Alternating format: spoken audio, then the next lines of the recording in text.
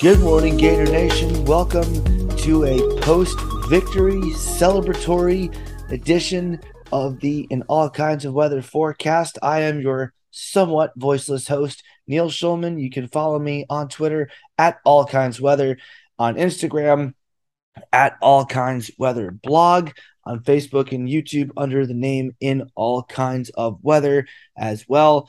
My co-host Chris Yanes is with us today. You can follow him on Twitter at Mr. Crispitz. A ton to talk about today. What a win. What a way to start the season. What a way to start the Billy Napier era. What a tremendous performance, not necessarily in terms of the caliber of play at all times, but just a way to finish the game off and start the Billy Napier tenure off with a bang that puts the college football world on notice. But before we get into all of that, quick word about our sponsors / our partners.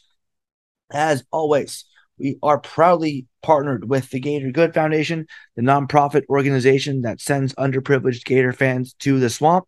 We collect donations from fans and use them to bring someone to his or her first ever Florida Gator football game. We pay for flights, rental cars, hotels, game tickets, gear, food, swag, and just generally make sure that they have the swamp experience of a lifetime. We're about to announce our winners for the Gator Good Foundation campaign of 2022. We have closed our applications as a result, obviously, but for next season, if you believe that you or someone you know is worthy of the honor, please email us at gatorgoodfoundation@gmail.com. As always, though they're not expected, donations are very much appreciated. So if you would like to donate to our cause, please go to our website, gatorgoodfoundation.com, and click on the donate button. Second, we're proudly sponsored by Stingray Branding. These folks will put a sting in your marketing and deliver results that will wow your clients. Whether it's web design, logo design, branding, graphic design, social media management, search engine optimization, marketing strategy, or mobile app design, Stingray Branding has you covered. If you or someone you know needs professional help in any of the above, here are 3 great reasons why you should choose Stingray Branding. One is it is a veteran-owned business. Can't think of a better way to properly thank those who serve our country than by giving the business. 2, it's run by a UF alum and diehard Gator fan. 3, I can personally vouch for them as they produced all the new branding for In All Kinds of Weather, the new logo, the new website. They did the new Gator Collective website. They did the Gator Good Foundation website, and they've got still more Gator-related stuff on the horizon. So with that said, game week came and went for the first of 12 times in 2022. The Gators, as we know, a thrilling 29-26 win over the Utah Utes this past weekend. I'm exhausted. I have maybe 60% of my voice, as y'all can probably discern. 3 straight days of travel for me, but man, I have never felt better to be absolutely exhausted, because what a way to start the Billy Napier tenure. Happy day, happy week. Gators are back, beating a top 10 opponent. It feels good. Chris, I mean, first of all, what did it feel like to have college football back? And what does it feel like to be a Gator fan today? First off, it's always great to be a Florida Gator. Leaving the stadium Saturday night, that was took a while to leave the stadium, but that's a good thing. 10th largest crowd in school history, largest opener in school history. It was cool to be a part of that. The atmosphere, the hype, it all lived up to it. So it's always nice when those games come together.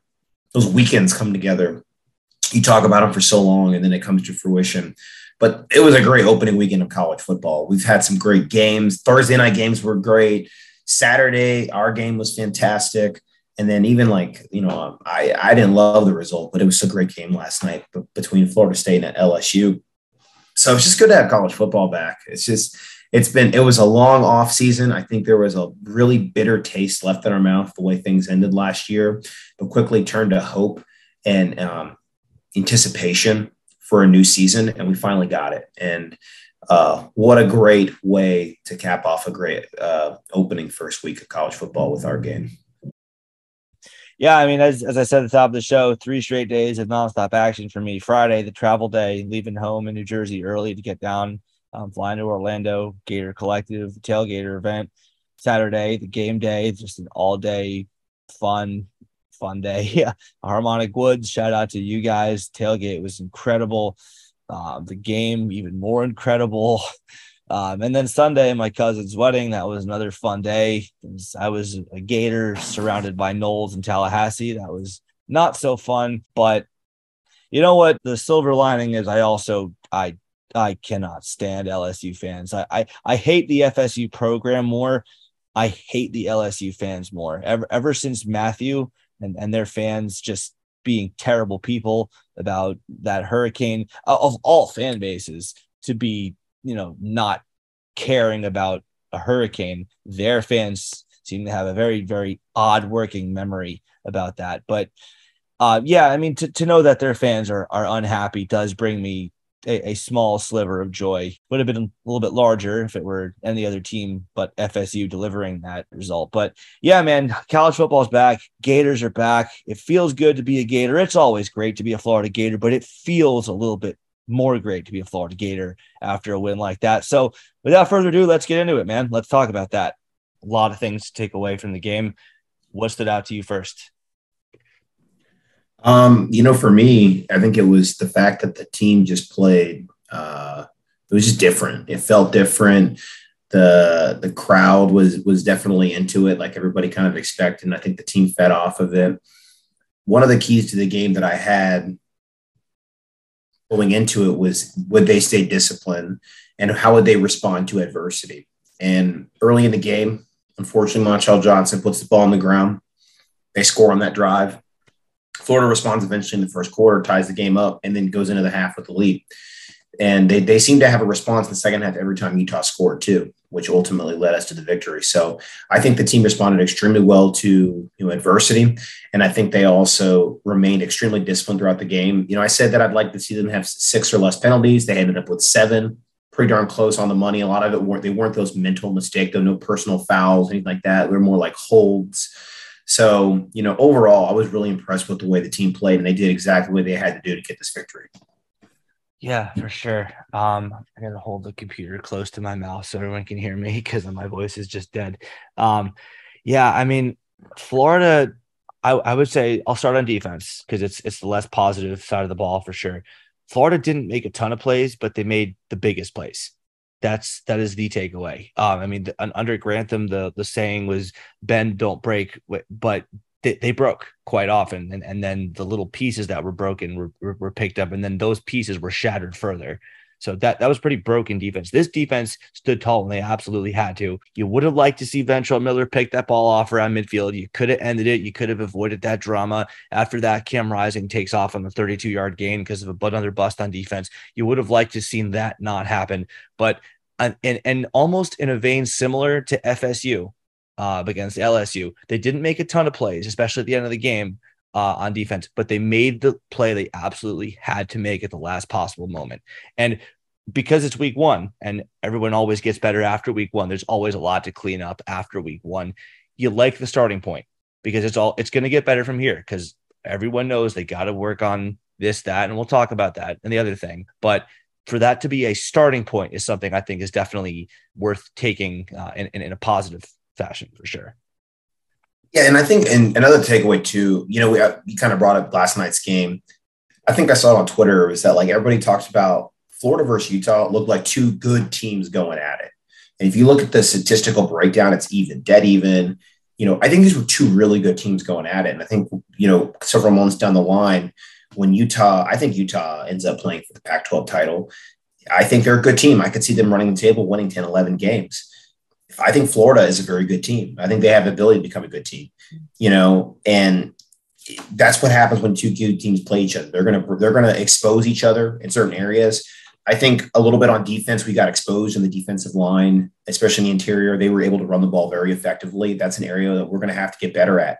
But I thought the linebacker play outside of the tight ends, which we talked about before, they exposed that mismatch, several times throughout the game. Whenever they needed a big 3rd down conversion, they flipped it out to one of those 2 tight ends.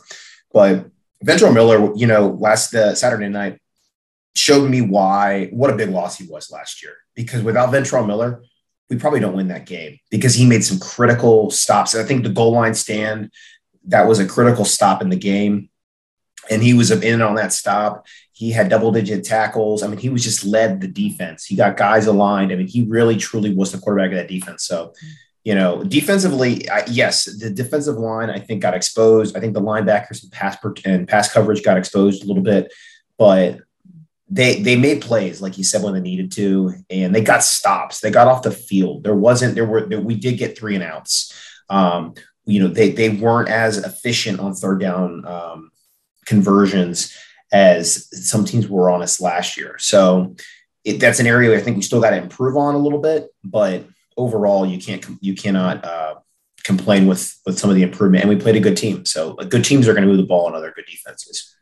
Yeah, for sure. I think that Miller and Burney are kind of like old guard linebackers, because I think football is going to a place as just a general sport where the tight end is going to have more explosiveness be just part of their job requirements. Like, I'm not going to say people are just, I'm not going to say that Kyle Pitts grow on trees, but you're going to see maybe Dalton Kincaid's, Brant Keithy's sort of grow on trees. Maybe even like a Kimura Gamble sort of guy, where he can become more of a dominant pass catcher. And as such, defenses are going to have to adjust, and linebackers are going to have some pass coverage skills in their job requirements. And, Miller and Burney were recruited well before that. I mean, 2017 recruiting classes. I mean, this is all, yes, there were explosive tight ends before that, Jordan Reed, Hernandez, Ben Troop, but those guys weren't the norm. They were exceptions that Florida just happened to, utilize even. But the point of that being, Florida's linebackers weren't recruited here to be pass coverage guys. They were recruited to be, run stoppers, quarterbacks of the defense, like you mentioned. Playing cornerback was not in their job description. And I thought, yes, Amari Burney got burned a couple times. He did not have the best game. He made the play at the end, but he was not making the plays that I think a Florida defense will be making 2, 3, 4 years down the road, because Florida is going to be recruiting guys who just naturally have those pass coverage skills on them. And yet Amari Burney won the game. That's the thing that everyone's going to remember. Amari Burney, for all the things he did not do right, when the time came for him to stand up and make the play he had to make, he did it. And that's something that he's going to remember for the rest of his life, A. And B, it goes to show what a leader he is, because leaders can have bad games. Leaders can make mistakes, but there's going to come a time or two in any given game where you have an opportunity to make a play and you don't get to think about it. You don't get the chance to have butterflies or nerves or anything. You just have to either make the play or don't.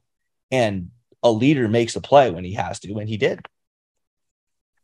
No doubt. Yeah. And I think kind of just going a little bit more on the defense, I think the defense did a good job, at least in the run game. They did gash a couple times for like those 10-yard runs, 15-yard runs, but they didn't hit a big play, a big run in the game, in the ground game, like some teams had last year.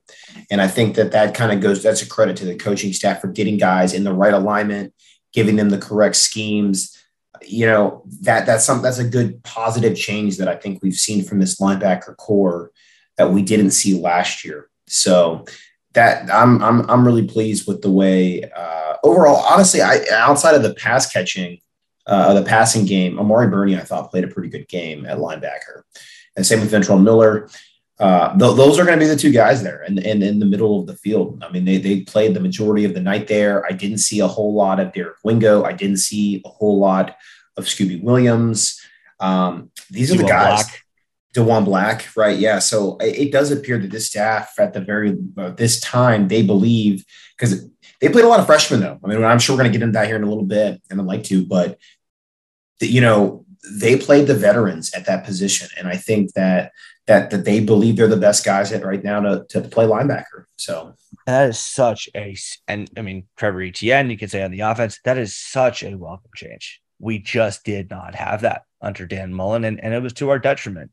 And yeah, he could get away with it when he had a guy like Kyle Pitts, when he had a guy like Kadarius Toney to bail him out, and when Felipe Franks got hurt and it was Kyle Trask or nothing essentially at the QB position, he could get away with it because the team was winning, and he could just ride his little brashness and cockiness to a good season, to beating Georgia, almost beating Bama, to going to a third straight New Year's Six Bowl, but that was not a sustainable way to operate a program.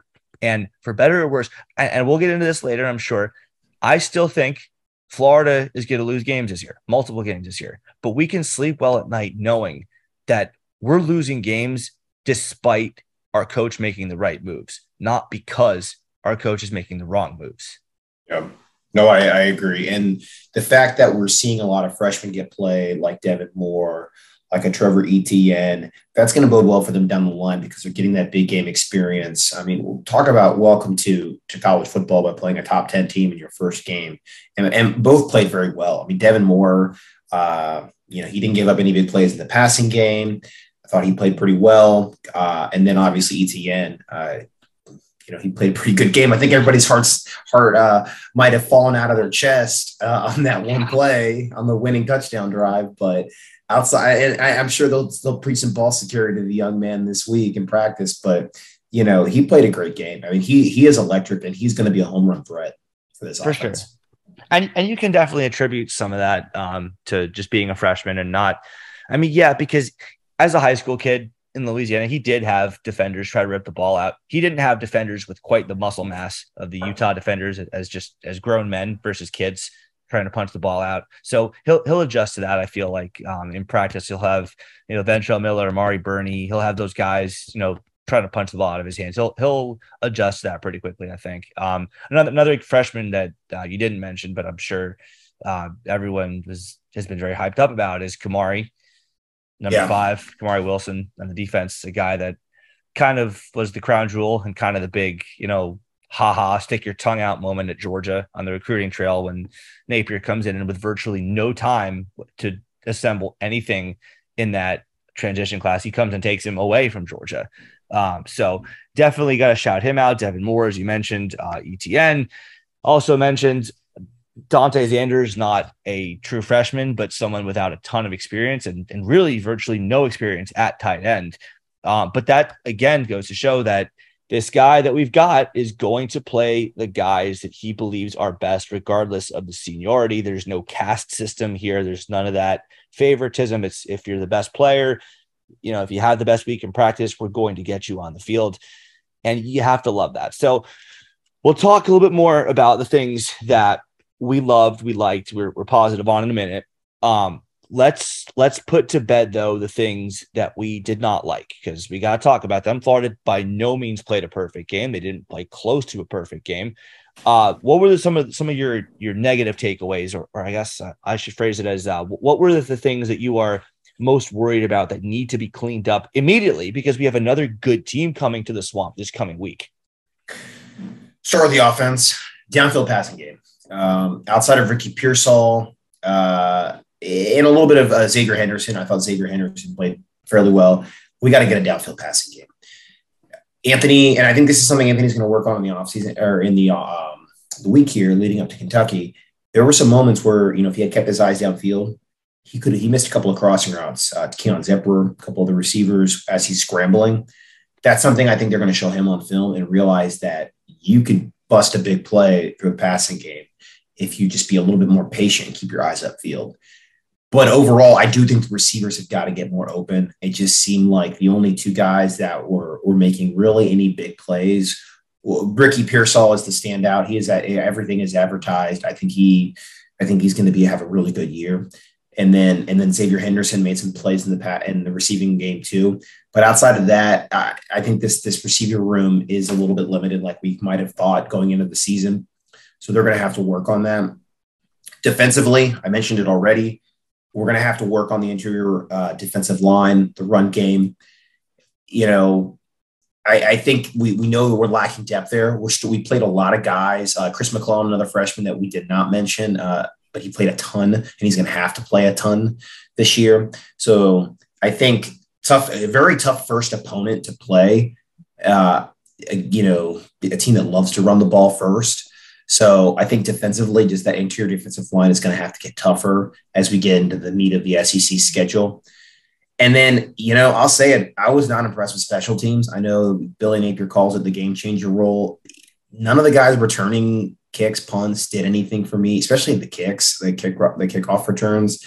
I don't understand why we don't put a guy like maybe Lorenzo Lingard back there. I know he didn't play a lot of running back Saturday, but he's got some speed. Maybe give him a chance on special teams on the return game. I don't know, but I thought there was a little more to be desired in that part. Punt was fine.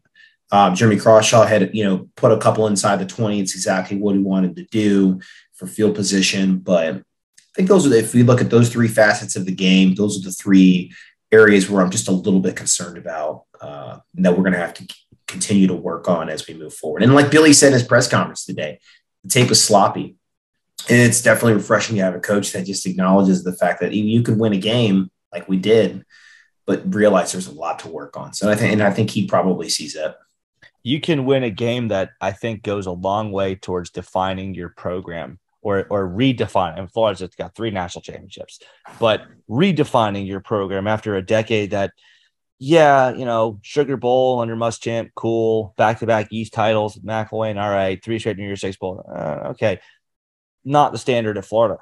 And to have a guy come in and in his first game take down a top 10 team where a year ago we were celebrating a so close moment against a number 1 team. Sure, Alabama's great, but we were a little happier about that than we thought.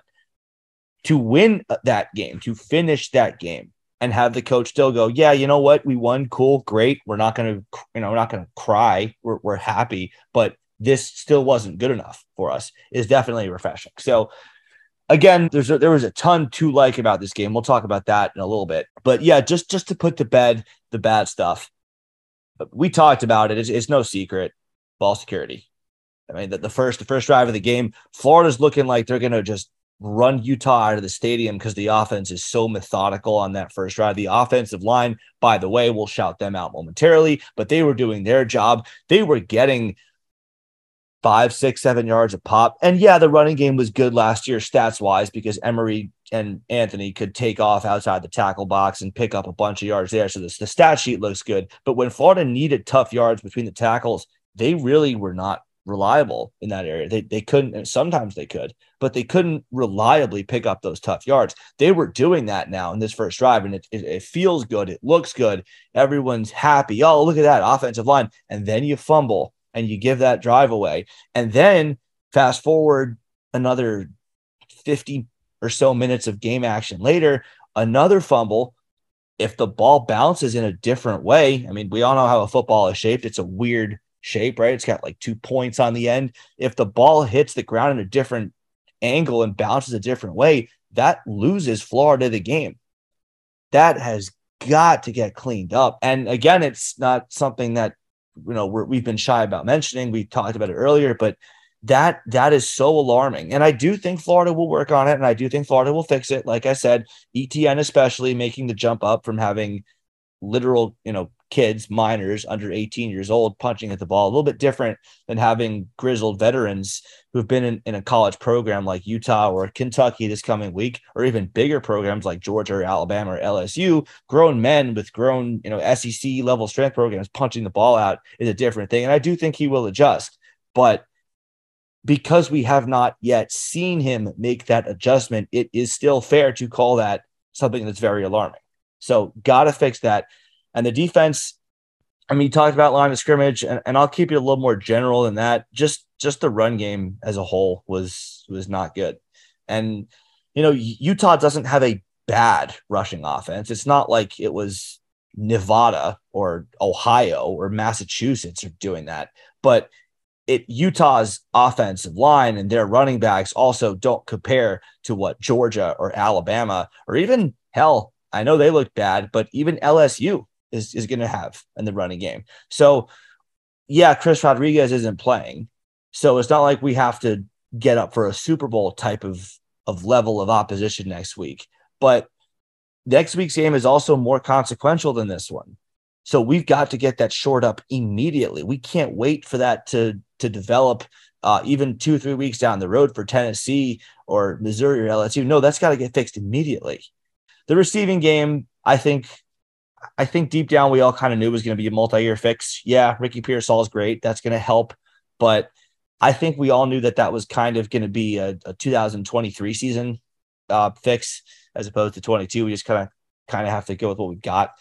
So those two things for sure are at the top of my list. So that's enough of the negative stuff. We know Florida did not play a perfect game. We know they left a lot to be desired. The Gators beat a top 10 team. The Gators announced their presence. We're not going to say that they're a national title contender based on one win, but they announced their ability to at least be in the outside dark horse conversation for it, which is where they belong, really. I mean, in any given year, they belong in any rational conversation about being a national title contender. So this was a start, and that is by all means a happy thing. It is a great thing for us to be able to think about and to know.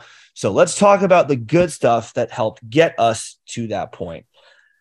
Chris, what were the good things that you took away? What were you most proud of? What were you most happy about? What were your positive takeaways from the game? I think you got to start with the quarterback. Anthony Richardson played a very efficient game. He not only didn't lose us the game, he did win us the game too.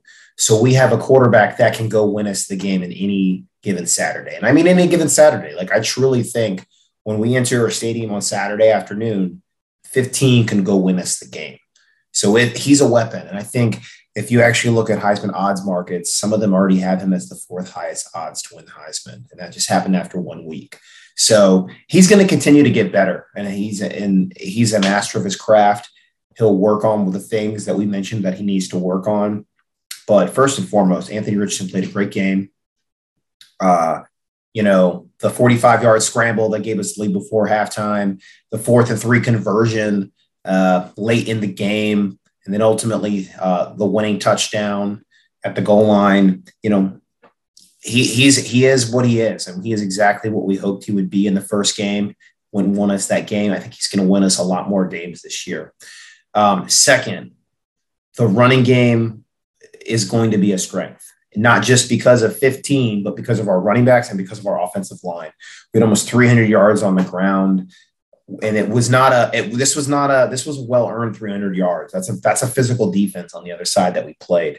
So we earned those yards on the ground. I'm excited to see how we do that again this coming weekend against an SEC caliber defense. But I'm very impressed with the way this offensive line played. I think they also are going to have a great season if that unit can stay healthy. I mean, I even saw guys like Austin Barber, redshirt freshman, playing on that line, and he played pretty well on the tackle position. So it's good to see that we have some depth at the offensive line this year. I do think we roll about 10 deep right now at that position. So that is really good news. And then defensively, I mean, I thought that we communicated better. We had better alignment. We were a lot more disciplined on defense. We didn't give up too many big plays. We managed the game. We kept them in front of us. So, the defense is still a work in progress, but I think overall they played a sound game of football, and they made the play at the end when it was necessary to make it. Those would be my big areas. I think 15 is incredible. Montrell Johnson, Trevor Etienne, and then Naquan Wright in the running game, offensive line. They're good. And this is going to be a unit that is going to carry this team running the football this year. And hopefully it opens up the passing game for those receivers because, ultimately you're going to get those moments where, you have those safeties start to cheat up because they have to respect that run. They're going to load the box. And then all of a sudden Anthony Richardson pops the ball on an RPO and then boom, you got a big play down the field. So this staff's going to be able to start scheming some things open, I think, in the passing game because the running game is so successful. Yeah, and you mentioned something that I think has to be touched on a little bit more. Opening up.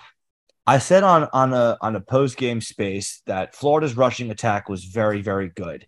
I thought that the numbers were a little inflated because on that 45-yard touchdown run, Utah just completely neglected to cover the left side of the field. And then I realized something.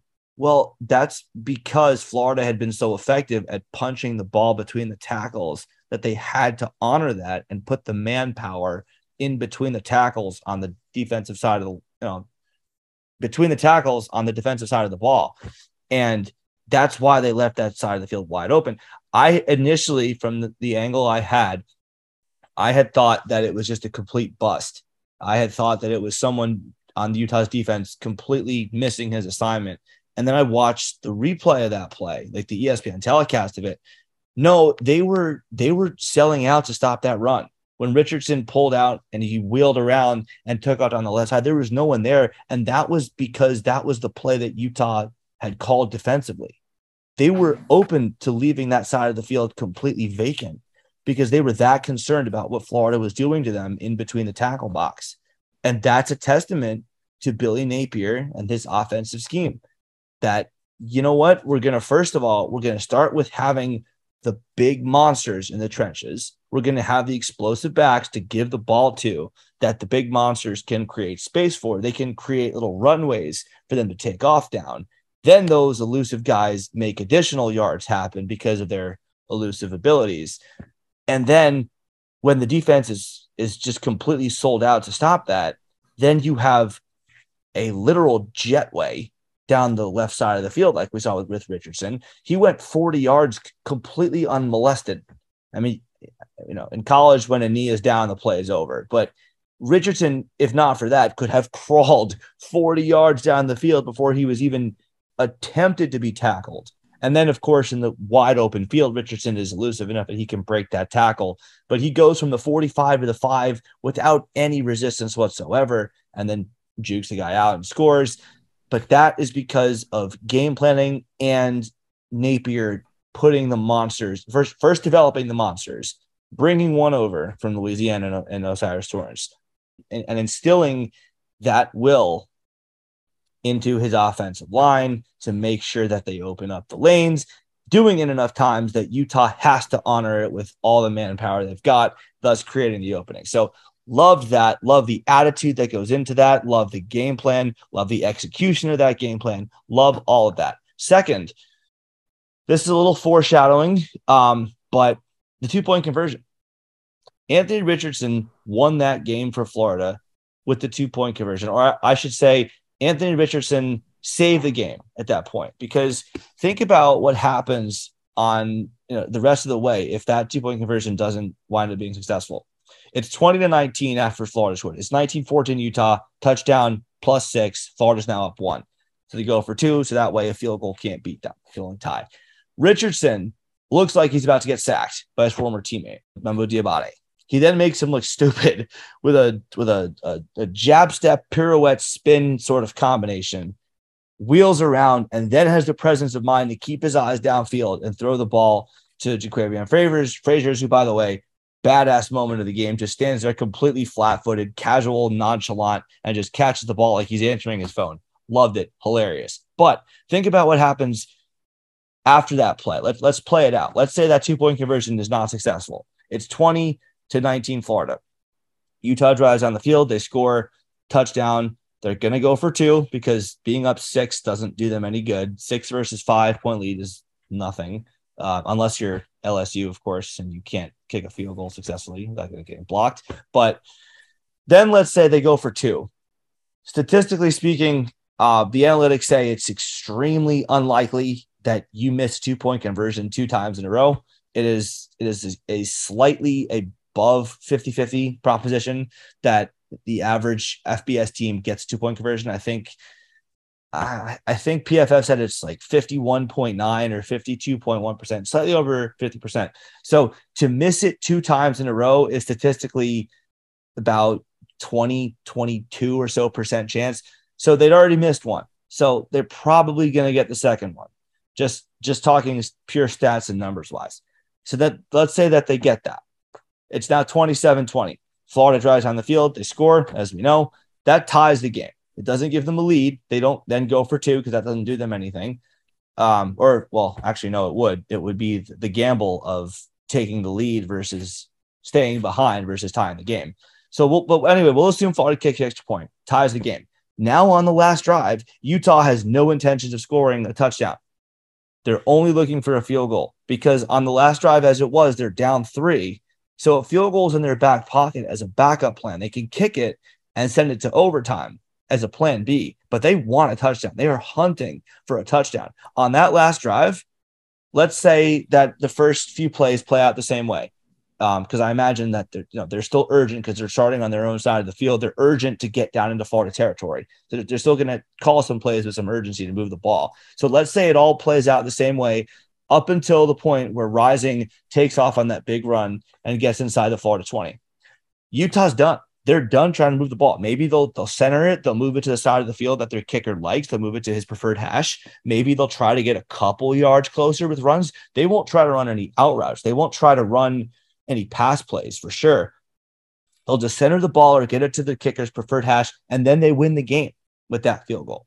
This is all because Florida got the 2-point conversion. That this doesn't happen. Utah was hunting for a touchdown to win the game as opposed to, if Florida just completely busts, okay, sure, we'll take the touchdown. But a field goal is all we really need. So this avoidance of a sack by Richardson, plus the presence of mind, plus him, not getting too excited and throwing it over his head or one-hopping it or whatever, and hitting Frazier's made all the difference in the game. That people appreciate the raw play. I mean, I don't think it was an underrated play in that sense, but the game plays out very differently down the stretch if it doesn't. And that's all because of Richardson's athletic ability, presence of mind, and his execution.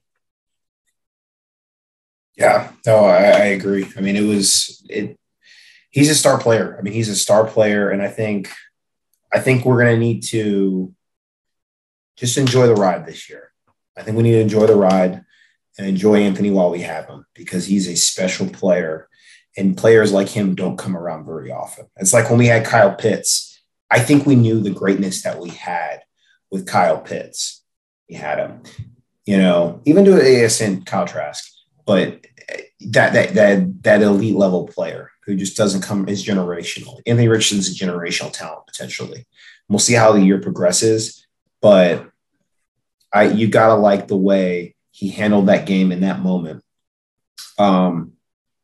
When we took the ball over, I think it was like 6 minutes left on the clock when we were down again, and we ultimately ended up scoring the winning touchdown. I had all the confidence in the world that he would go do it. I mean, there truly wasn't a doubt in my mind. And the only reason I was nervous in that minute 53 when we had the fourth down was because Billy ran the clock. Maybe we can talk a little bit about this kind of a coaching corner moment. Billy letting the clock run down, calling the timeout, and then taking the play into the timeout and then going forward after that, and only having 2, because if we don't get it, then we only have 2 timeouts left. And potentially, even if you get the stop, you're probably going to have almost no time left to go down the field and score. So, that was definitely a pivotal moment in the game. Calm, cool, collected. Anthony, I think, went through probably his first or second read and then immediately realized he had the hole to go get the first down and took it. So, he's going to make the play. I think as long as he's put in the right position by his coach, which it appears he is, he's going to make the right play, the decision 90% of the time. The one time I think in the game he didn't was when he was scrambling to his left and then he overthrew the receiver and he should have been picked off by the safety from Utah. In that same play, though, if he had kept his eyes down the field, he would have found and hit a Keon Zipperer for a big-time game. But that's just a learning moment for him. And I think he's going to start, because he is an elite level player, he's going to see that and he's going to improve upon it for next week. Or in the future game. So I'm not too worried about him moving forward. But yeah, I mean, like he's special. He is special, and this team will go as far as Anthony takes them.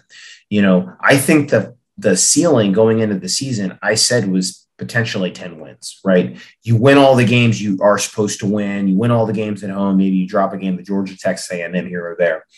But he could win us almost any game on the schedule, I think, just because of his raw athletic ability. Sure. And I mean, you make a good point about talking about Napier's decision-making down the stretch. I had thought about bringing that up possibly as something that I think needs to be worked on. I understand why he did it. It worked out in Florida's favor. The other side of the coin being, if Florida doesn't pick up that 4th and 2, it called a 4th and 2. It was 4th and 2.5. It was a little bit more than 2. If Florida doesn't get that, they lose the game. And that is because Napier made a decision. But the flip side is Napier has watched Richardson play all offseason long. He's seen the tape of him from last season, from the few plays that Mullen allowed him to play. Not going to go there again. But you could make the argument that he knew what he had in him. He had that much faith in Richardson that he was willing to take that chance and bleed the clock down. Because as we saw, Florida, as it was, still left Utah with too much time. Time wasn't the reason Utah lost the game. It was because Raji made a bad throw. They had all the time in the world. He was trying to bleed as much of it down as he possibly could. And he had that much faith in Richardson to get that first down that would allow them to continue to do so. Well, actually, and if you notice too, and this kind of goes to like, I think player IQ, Anthony on the play, I think it was the next play, it was a design run to the right. He tried to stay in bounds to keep the clock rolling. Next play, I think it was either Etienne or Johnson. They get down inside the 5-yard line, and you could see he's trying to like sit down in front of the goal line and let more time roll, but the defender dragged him out of bounds. So the players knew the situation. That I was actually really impressed with that situational awareness of what the clock was, what the situation was, and I think that's obviously something being instilled in by this coaching staff right now. So good to see that late in the game, that late game awareness. For sure. And that's a feather in the cap of Napier, of his assistant coaches, and of the players. That is something that goes from the head coach all the way down, that they were all aware of that situation and knew what to do in it. So last thing on the clock management thing with the coaches, the timeout, the play before the interception was key, I think, by Billy, because for a couple of reasons. One, because at that point in the game, you want more time left. If they're gonna score, you at least want a shot. But also the defense was gassed, and I think he knew that. And calling that timeout was able to let those guys reset, realign. Mari Burney was in the right place just to make that diving interception. So, Billy might have called two of the best well-timed timeouts that he could have in that game. So all things considered, I think good coaching, in-game management coaching with Billy Napier. Yeah, I mean, got to give him, especially for his first game. He got a weird history of how he manages the game. I mean, you think about that game against Appalachian State where he orders his punter to just run back 40 yards and take a safety because his long snapper could snap the ball. So maybe there you have a case of him overthinking it. But you know that if you do that in the SEC at a place like Florida and it doesn't work, he gets crucified by the fans and the media for years to come. Yep. So good on him for not necessarily overthinking things. You could make an argument that if that 4th and 2 in the last couple of minutes doesn't work out, you could say maybe that was him overthinking it. It certainly would be a move that blew up in his face. But you could then say, well, maybe he thought too hard. Maybe he was trying too hard to drain all the clock out. And he wasn't thinking about priority number one, which is scoring. Because if you drain the clock down and you don't score, well, great. Your secondary goal worked out. But the goal that you had to check off in order to win the game for that secondary goal to matter was not checked off. So that really doesn't help you very much. So he gets a check in that category for sure. Well, and I think maybe the last thing we'll say on this is that good coaches, great coaches make the right decision most of the time. They don't make it correctly all of the time. Nick Saban even has made decisions in his career where he probably, like the kick 6, he shouldn't have kicked that field goal, right? He should have just either thrown a Hail Mary or taken it to overtime. And maybe that Alabama wins another national championship. So that's an example of a poor in-game coaching decision that backfired on Saban. So it's Billy Napier is going to make bad decisions as a coach in his time, as in his tenure at University of Florida. It's just a matter of if he makes the right call the majority of the time. So, he made some calls. They worked in his favor. And here we are, 1-0.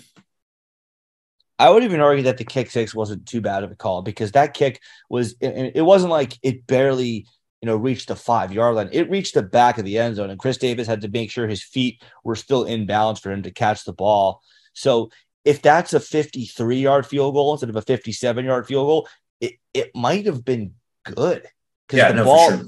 Hooked. I would say more that he called a fake punt in the national title game against Texas in 2009, where the punter just takes a snap and throws the ball right to a Texas linebacker, which that was probably a call he regrets. Alabama won the game, of course, but that was a call he probably regrets. But that's all beside the point.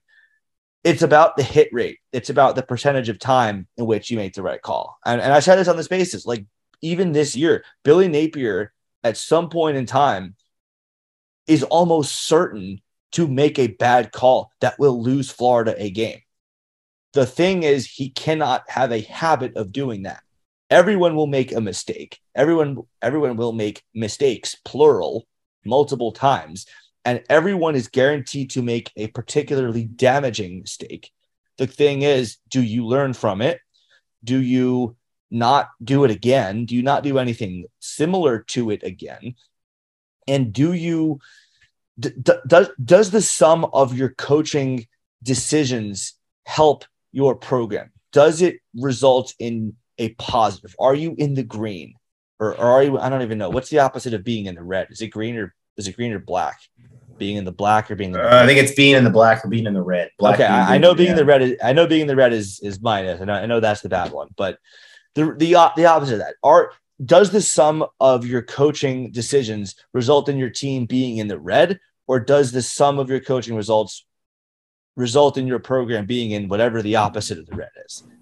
And is it close? Is it 52-48? Is it 55-45? Or is it 70-30, 75-25, 80-20, and, in that area? So I think that Billy Napier is a guy that's going to make the right decisions more often than not.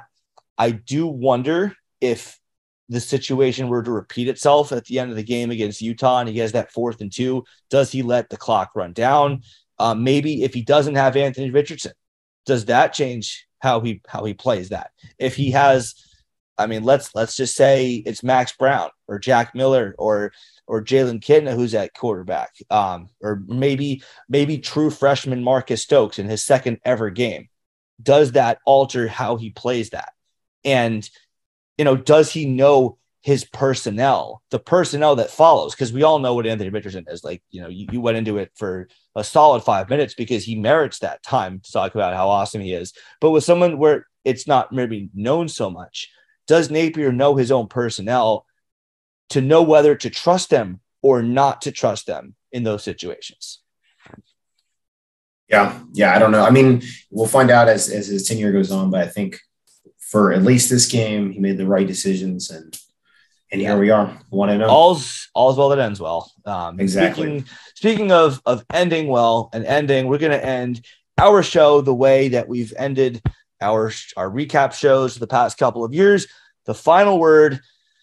Let's do it, guys. For those of y'all who may be new listeners, not familiar with this, it works pretty simply. We go back and forth and give our play of the game, our player of the game, and then we grade the offense, defense, special teams, and coaching. And then we give an overall grade from 0 to 100. And then we call it and we move on to Kentucky with our next show, which will drop in a couple of days. So, Chris, you first. Let's start play of the game. I know we've had some discussions off air about this. What have you got? So my play of the game is the goal line stand. And I think obviously because at that point, if Utah gets another touchdown, that they probably win the game, the way the game was playing out. It was such a momentum boost for the team, because the defense had been gashed through the run game for those 10, 15-yard gainers like we talked about, but they made a big stop when it mattered. And I think that's just a good confidence boost that when your heels, were backed up against the wall, you made the play when it mattered. And it got the crowd back in the game. It got the team energized. That was a big stop. That we made this year in a 50-50 ball game. It's moments like those where you win the game because you made the stop. That ended up being 6-7 points off the board for Utah when you win by 3. So for me, it's the goal line stand. And plus, think about like how the defense has been such a, they've been picked on the last couple of years. They haven't played up to the elite level that we expected from a Florida defense. We had that one big goal line, I think, stop a couple of years ago against Georgia where they might have just kicked the field goal. And then against Alabama last year, they ended up kicking the field goal. We stopped 0 points from happening. There were 2 moments in the game where they got inside the 5-yard line and didn't score. So goal line stand was the first of those. And for me, it's my play of the game. It's the one that I think everyone's picking. I took a little flack for this on Twitter because I called the 2-point conversion an underrated candidate for play of the game. By no means was the effort from Richardson underrated. By no means was the play, if you put it in a vacuum, underrated. I called it the underrated play of the game candidate because, as I went into earlier, not going to completely rehash that, but just to summarize, if Florida does not get that 2-point conversion, the rest of the game plays out very differently, and Utah is not looking for a touchdown on its final drive because a touchdown does them no more good than a field goal would do in a tie game. But instead, they were down 3. So a field goal was a backup option to send the game to overtime. A touchdown would have won them the game. So Richardson's ability to make I don't like to put it this way because I mean I like Diabate, but he made him look stupid. He made him look dumb. He spun around. He did a jab step pirouette, a little ballerina spin move, sort of combination move, and got away from him. And then the presence of mind to keep the eyes downfield, to not panic, to see, okay, I've got an open receiver. Let's make sure the ball gets there. Let's not overthrow him. Let's not throw it a million miles an hour. Let's not put it in the ground. Let's not throw left or right. Let's just put it right on him. The badassery by Frazier to just keep his heels on the ground, just catch the ball. Like, yeah, whatever. No big deal. I just caught a 2-point conversion game against top 10 opponent. No big deal there. That completely changed the tenor of Utah's final drive, and I believe is the play of the game. So now something that may be a little harder. Obviously, there's going to be one guy that is probably getting the most recognition in this front, but the player of the game, Chris, are you going to go away from the mold? Or are you going to go with the one we all think? I mean, how can you not? It's Anthony Richardson. We don't win this game without Anthony Richardson. And we're going to say that a lot this year because we're gonna look back when we win a game and we're gonna say Florida won that game because of Anthony Richardson.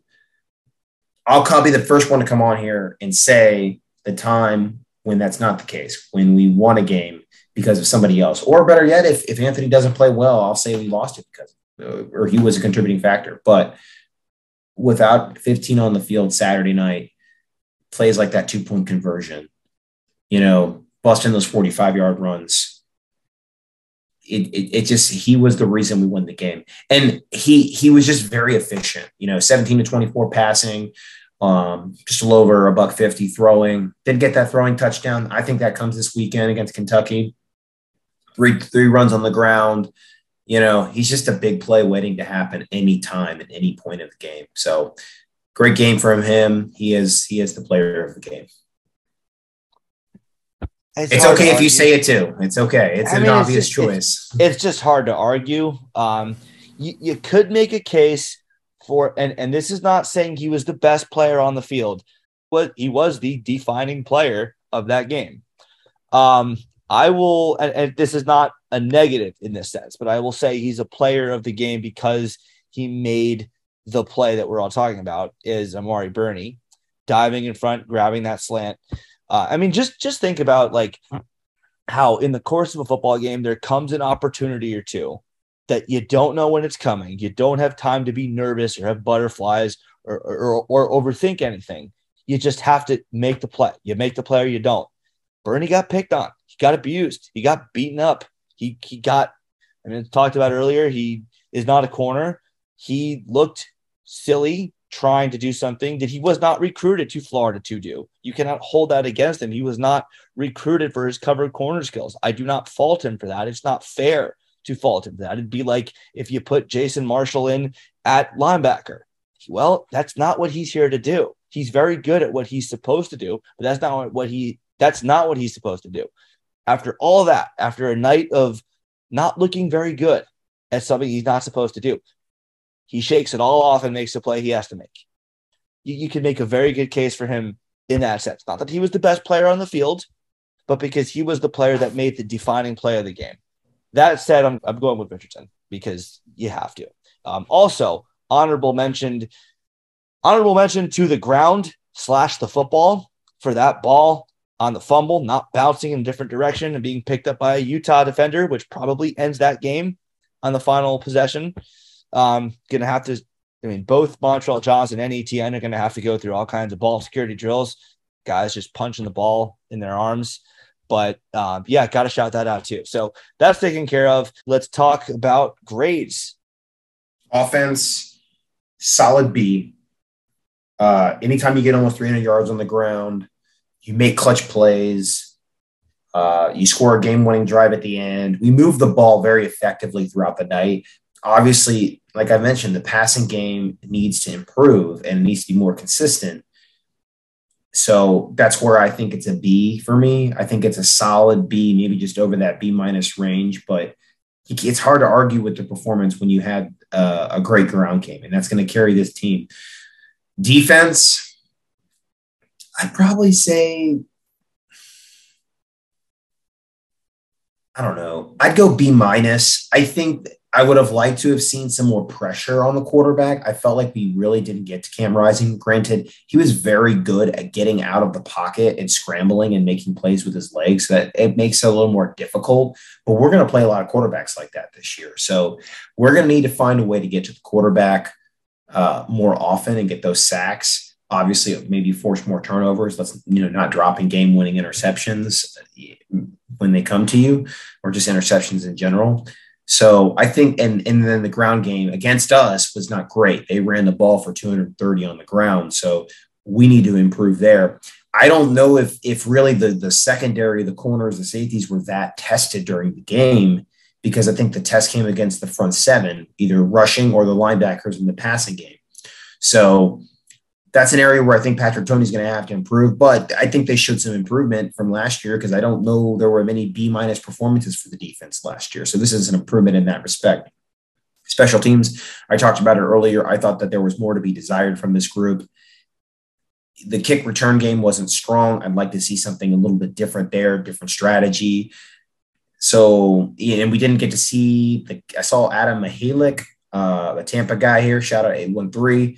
He won the kicking job for now. He did good, and I think on the kickoffs, getting those touchbacks. Jeremy Crawshaw did his job getting the ball inside the 20, flipping the field. Well, I think the opportunity will present itself eventually to see if our kicker is consistent and does have the leg to make those kicks as needed. Special teams, though, I'd probably say C-. I think there's just more to be desired there in the kick return game. And that's just an area where I'd like to see us utilize it a little bit more. But other than that, as far as the overall team performance, or as I say, coaching, let's go coaching. A for Billy Napier. It's hard to argue with a better start to a coaching era. Probably the toughest opener for a new head football coach at UF in generations now. Going back to maybe the Charlie Pell days. It's been a long time since we've had a tough opener like this for a head football coach. And he did a fantastic job coaching these guys up throughout the game, scheming them in the right positions. All of the work that the staff had done in the offseason, paid off. There were less penalties. There was much more discipline. And that's what allowed us to win a 50-50 game on Saturday night. So for that, coaching is a solid A for me. Overall team performance out of 100, I'll go 85. 85 out of 100. This isn't a finished product. But anytime you get a win over a top 10 team, it's hard to argue with the result of that, especially considering you started the season unranked.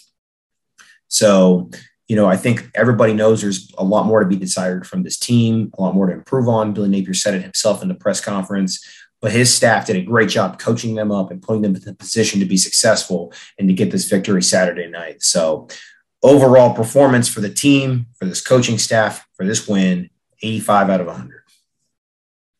I think those are all pretty fair. Offense, I will say a B-. It's only that low because of the two fumbles. The next time you fumble twice, it could lose the game. It almost did for Florida. It gave Utah 7 points, and it nearly cost Florida 7 points at the end.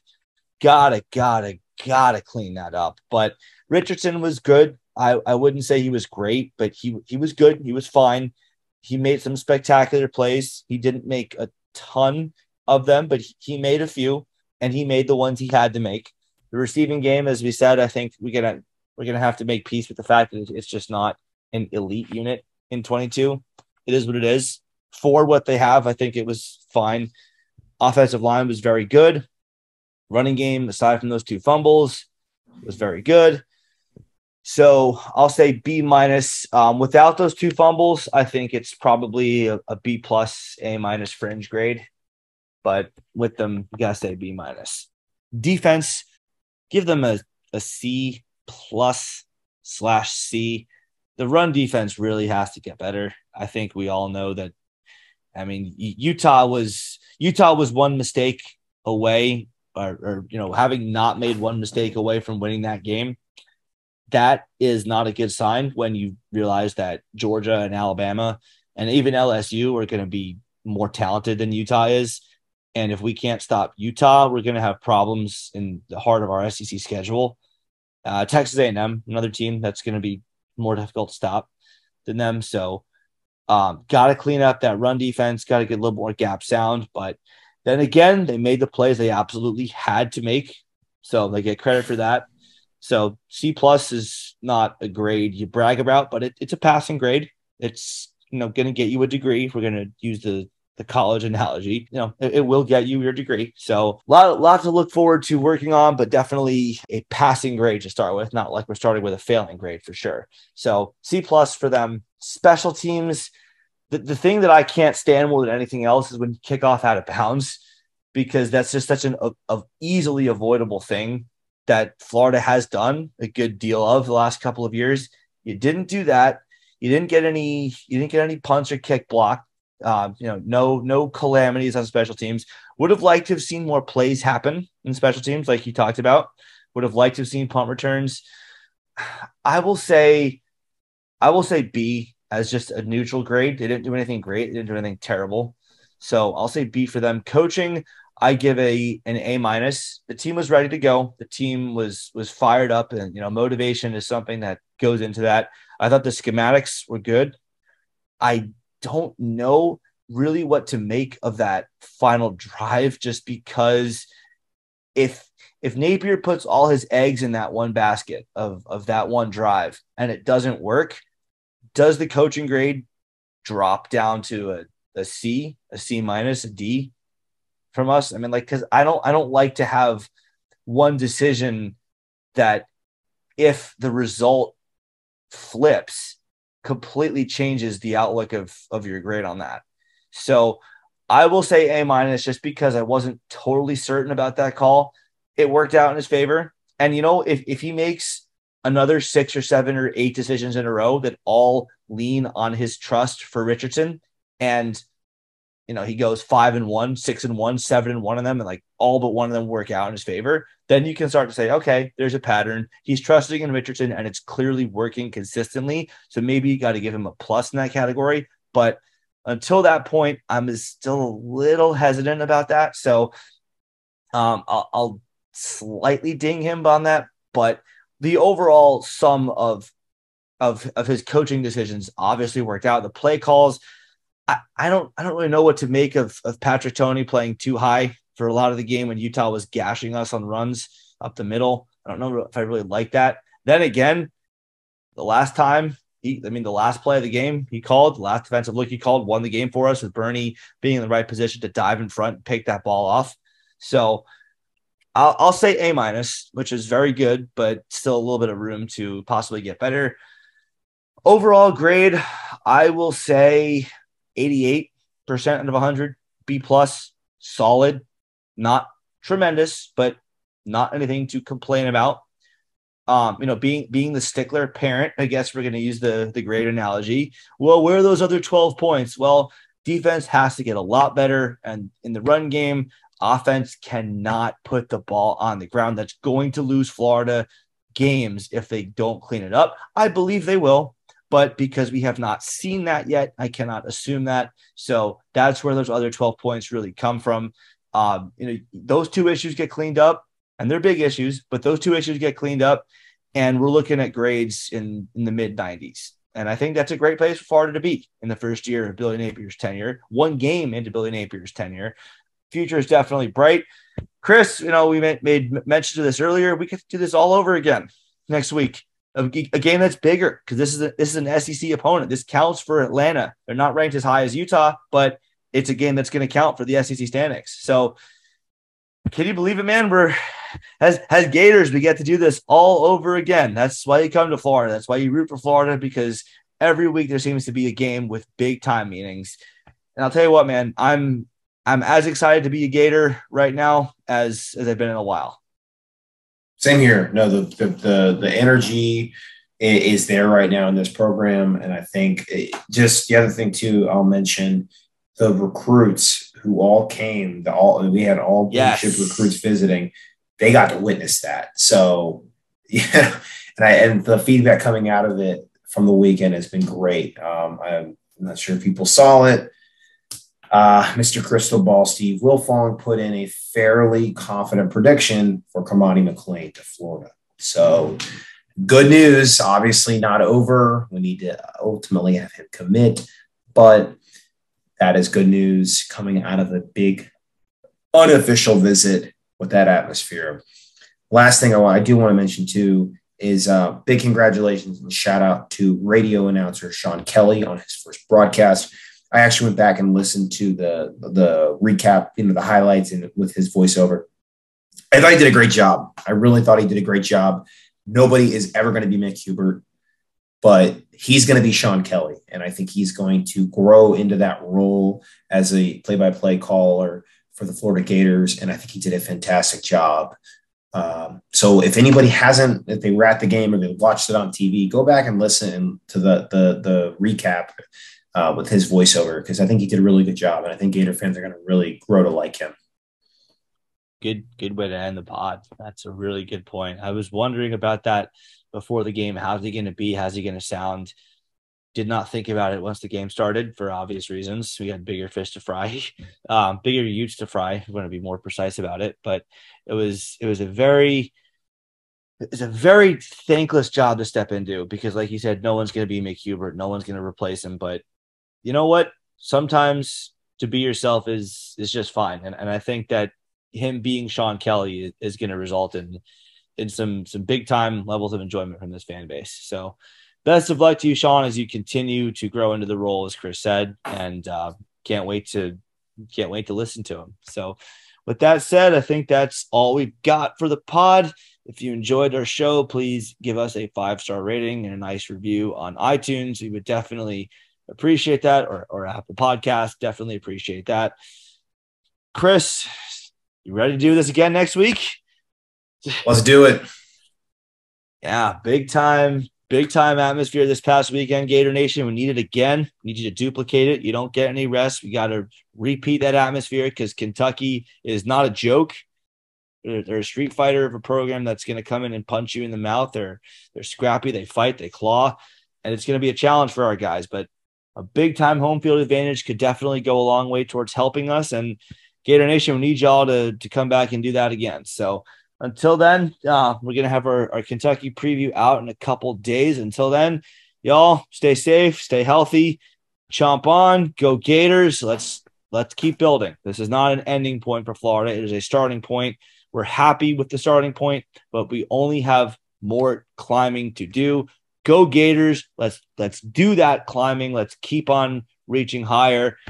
Chris, look forward to seeing you again, my guy. And let's do it. Let's do it again. Go Gators. Go Gators.